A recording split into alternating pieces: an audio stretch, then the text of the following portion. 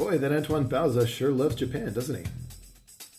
My name's Jonathan, and this is the Snakes Cast, the podcast for people who don't know as much about board games as they'd like to know.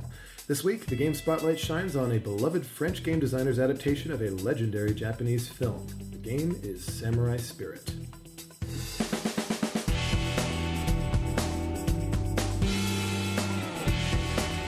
Welcome back to the Snakes Cast. Joining me this week are my co-hosts Amanda McKnight. Hey. And Holly Wider. Hello. Thanks for being here. Thank you. So, Samurai Spirit. This is a cooperative game. We're all on the same team. You're all doing the whole Akira Kurosawa Seven Samurai thing. Have you guys ever seen Seven Samurai? Parts of, but not the entire thing. Classical black and white samurai flick? No.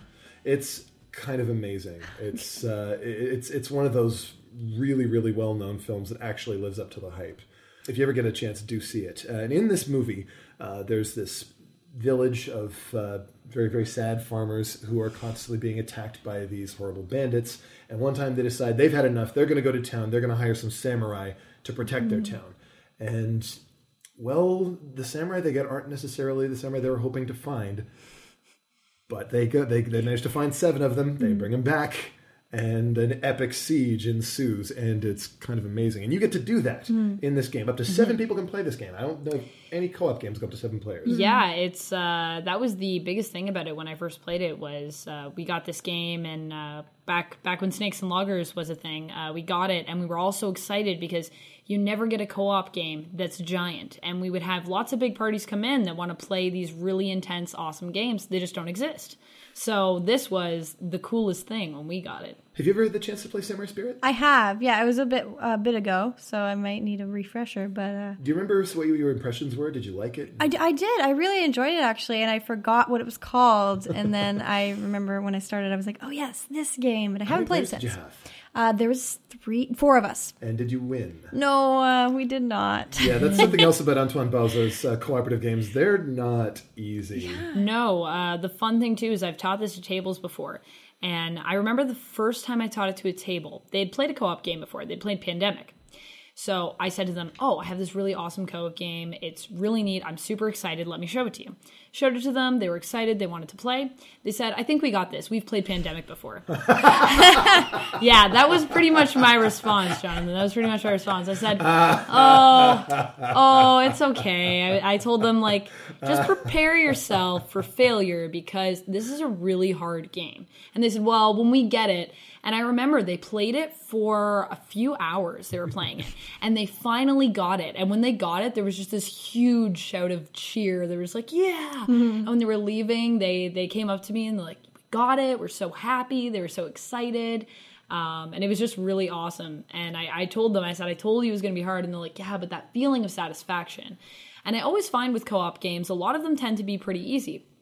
At least at first. Yeah. And as an experienced gamer too, when you've dealt with a lot of different game mechanics, sometimes you're just like, wow, I just need to play this on the hardest difficulty I possibly can. So it's neat to have a game that you can play it on easy and it's still super challenging right off the bat. And that was pretty much expected from this designer. His previous cooperative game was something called Ghost Stories, which you may have heard of. It's a legendarily cruel game. Like Samurai Spirit, it's not that difficult to learn, but it just smacks you around and hates you and wants you to suffer. This one, not quite so vindictive, I think, as Ghost Stories. I mean, Ghost Stories is that relentless pace that just, instead of like in Pandemic, right, periods in rising and falling tension, and Ghost Stories, it's just white knuckle all the way through. Samurai Spirit is a bit of a mix between the two. You have a 3-act structure, the 3 nights, where you have to protect the village against the assaults from these bandits. And in between nights, everybody gets to sort of pause and take a breath and get some help. But those bandits are relentless, though. Yep. This game also has probably a better lead up than Ghost Stories in the sense that because every round gets more intense with more fighters and with more intense, lieutenants and bosses coming at you, increased in every round. The cool thing is that you feel like you're doing okay. You feel like you're doing okay. The second round comes around and you're like, okay, we're hanging on. The third round, if you make it, you're just like, wow, oh my gosh. Then it's Ghost Stories. Yes. Yeah. Was that what happened when you played? Yeah, pretty much. Yeah. So the first thing to talk about when getting into Samurai Spirit is the way it looks. It's got a really distinctive visual appearance. What did you think of the look of this game? Well, it's really interesting because the actual board part, there's like flowers on it, and it like looks not very intimidating. I mean, there's the fire there, so it's like, oh, look, a nice little cute board game. And then the actual samurais, they all look pretty intense, but I love when you flip them over and you see the animal spirit. They become animals, which is like so awesome because they all become different animals, but they all still look like the original character. Yeah. It's and they've got this really intense cartoony sort of style to them. And I mean, you look at these guys, and they look very hardcore. Yeah. And then you flip them over to their animal side after they've gotten a couple of wounds, and they're even more hardcore. Although hardcore raccoon dude is perhaps maybe not the most the bear compared to bear dude or tiger dude. Dude, that's my favorite. They are all dudes. Though, they are. That is my only qualm with probably. the design of the game. And the best thing is, I do believe, don't quote me on this, but I think Antoine was actually asked about that in his design, and he said that what he wanted to do was he wanted to really make sure that he was staying true to the Seven Samurai, which I was like, yeah, of course, because all samurai become animals. Yeah. That's exactly. that's real. Exactly. That's a real thing. However, there is a gentleman that has a braid who looks kind of androgynous. So what I like to say is I kind of can say, if you want to play him as a lady, sure. Yeah, Daisuke, I think, is how you say his name. Or maybe not at all. And there aren't any female bandits either. Which is still that. There's little dolls on the board. They represent the families, yes. So families. Presumably there are girls in the helpless families that are being slaughtered, attacked and slaughtered. That's okay, this is getting depressing. Let's get back to the fun stuff. All right. Because that is a point that many people bring up, and I agree. It would have been nice if people had at least had the option. Yeah. But the way that they do these bits, how when a farm burns down, you actually take away the farm token, and you're left with a smoking ruin in its place. The fact that these little families are represented by little dolls, and the fact that they help you every night is also kind of amazing. You really want to keep them alive, not just because they're because it's the goal, but because they're there. They feel almost like they have some agency in the game. Yeah. So when we're playing this game, what are we doing? We are pretty much going to be doing a few different things. That you can do on your turn. You can do one of three different things. You can either support, or you can fight. When you fight, you have the option to actually fight something and put it in your battle track, which increases that. And every character has a different sort of amount of people it can take depending on how intense they are. Or you can defend against them.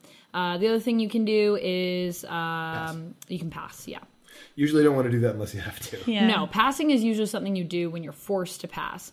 And the other idea being as well that when you're supporting people, there are cards that will sneak past you. So raiders, bandits that will sneak past you and become a problem later, possibly. However, when you support people, you give them their super awesome power, which I don't think we've talked about yet, but every character has a super awesome power. In fact, they technically have two.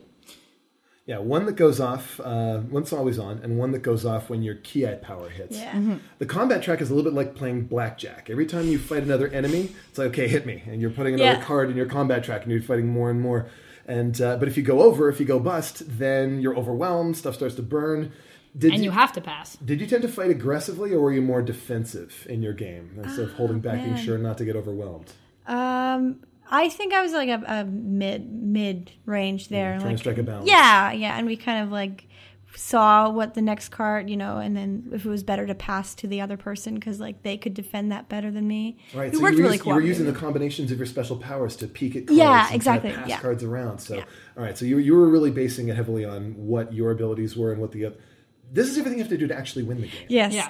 And it still wasn't enough. No, it wasn't. It is a big team game where if you go into a game thinking, wow, I want to fight everybody, and you're playing with a bunch of people that always wants to fight everybody, you're probably going to lose the game. Mm-hmm. However, if you have one friend that loves fighting things, then you should make them one of the more intense characters, like Gorbai, who's the bear, or the tiger dude, who has a name that I don't remember.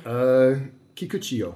Yeah, there you go. That's his name. He's very serious. Yeah, he is very serious. But he gets to draw extra cards. But by the same token, somebody who's more cautious is going to play somebody who gets to peek at extra cards and pass them around and make sure that the load is evenly distributed between the players when they actually defend these places as well as attacking. Mm-hmm. And striking that balance between attacking and defending is really kind of at the heart of Samurai Spirit. Every time you come up against a villain, one of these bandits, you have to decide how you're going to deal with it.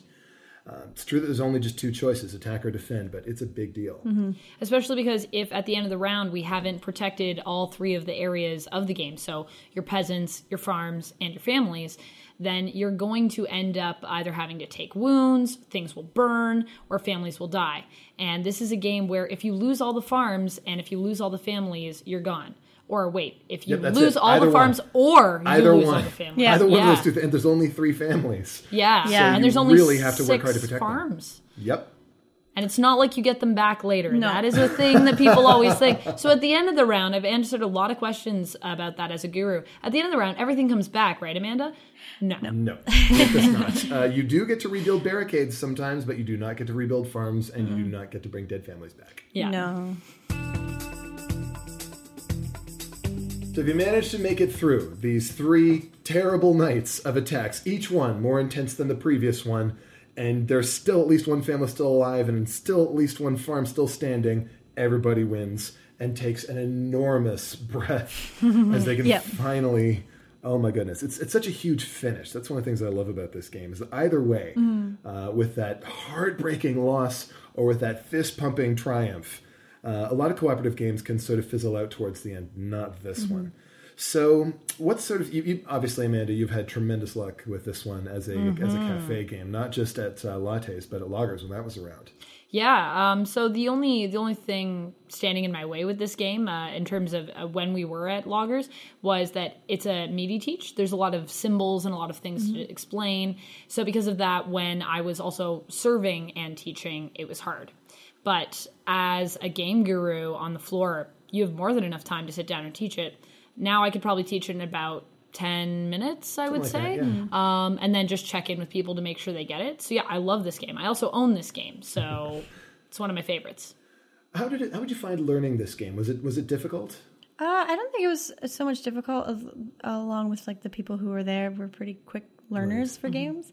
But I do think that, because with the cards, there is no instructions on the cards, as some games tend to have, and it's like, it doesn't say what the symbol does, so sometimes you have to like flip back and be like, oh yeah, it does this. So it's not that hard to figure out, but it is like, oh yeah, okay, this does this, and this means Antoine that. Bauza famously hates text.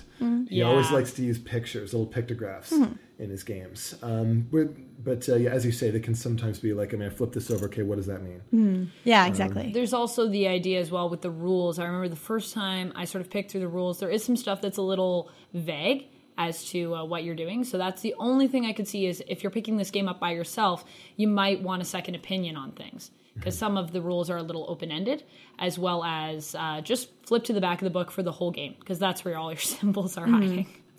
Were there any other things that caused any problems, or was it just basically a great experience? It was great. I just think that we as a group wanted to play it again, and we didn't have enough time to at the end, because we're like, now we know what we're doing, which probably would have failed. How long does it usually take to play?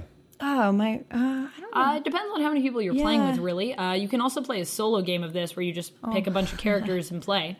I've played with 2 people. I've played with 7 people. On average, anywhere from 30 minutes to like an hour. I think that... depending on how long you can survive. I think that feeling, Holly, it happens at the end of a lot of good cooperative games. Yeah. First, if it was really good, then win or lose, you want to play it again as soon as exactly. possible. And that's our game spotlight for this week. If there's a game you'd like to see in the spotlight, tweet it to us at SnakesCast. I'm always curious to know what other people are curious about. What are you playing? What do you want us to get into? And how do you think it might fare at the cafe? Amanda, Holly, thank you for being on the show. Yeah, thank you. Yeah. The SnakesCast is produced by P.T. Douglas. Music is provided by Ben Sound. The opinions expressed on the show belong to the people in it and not the company behind it. Until next week, game on.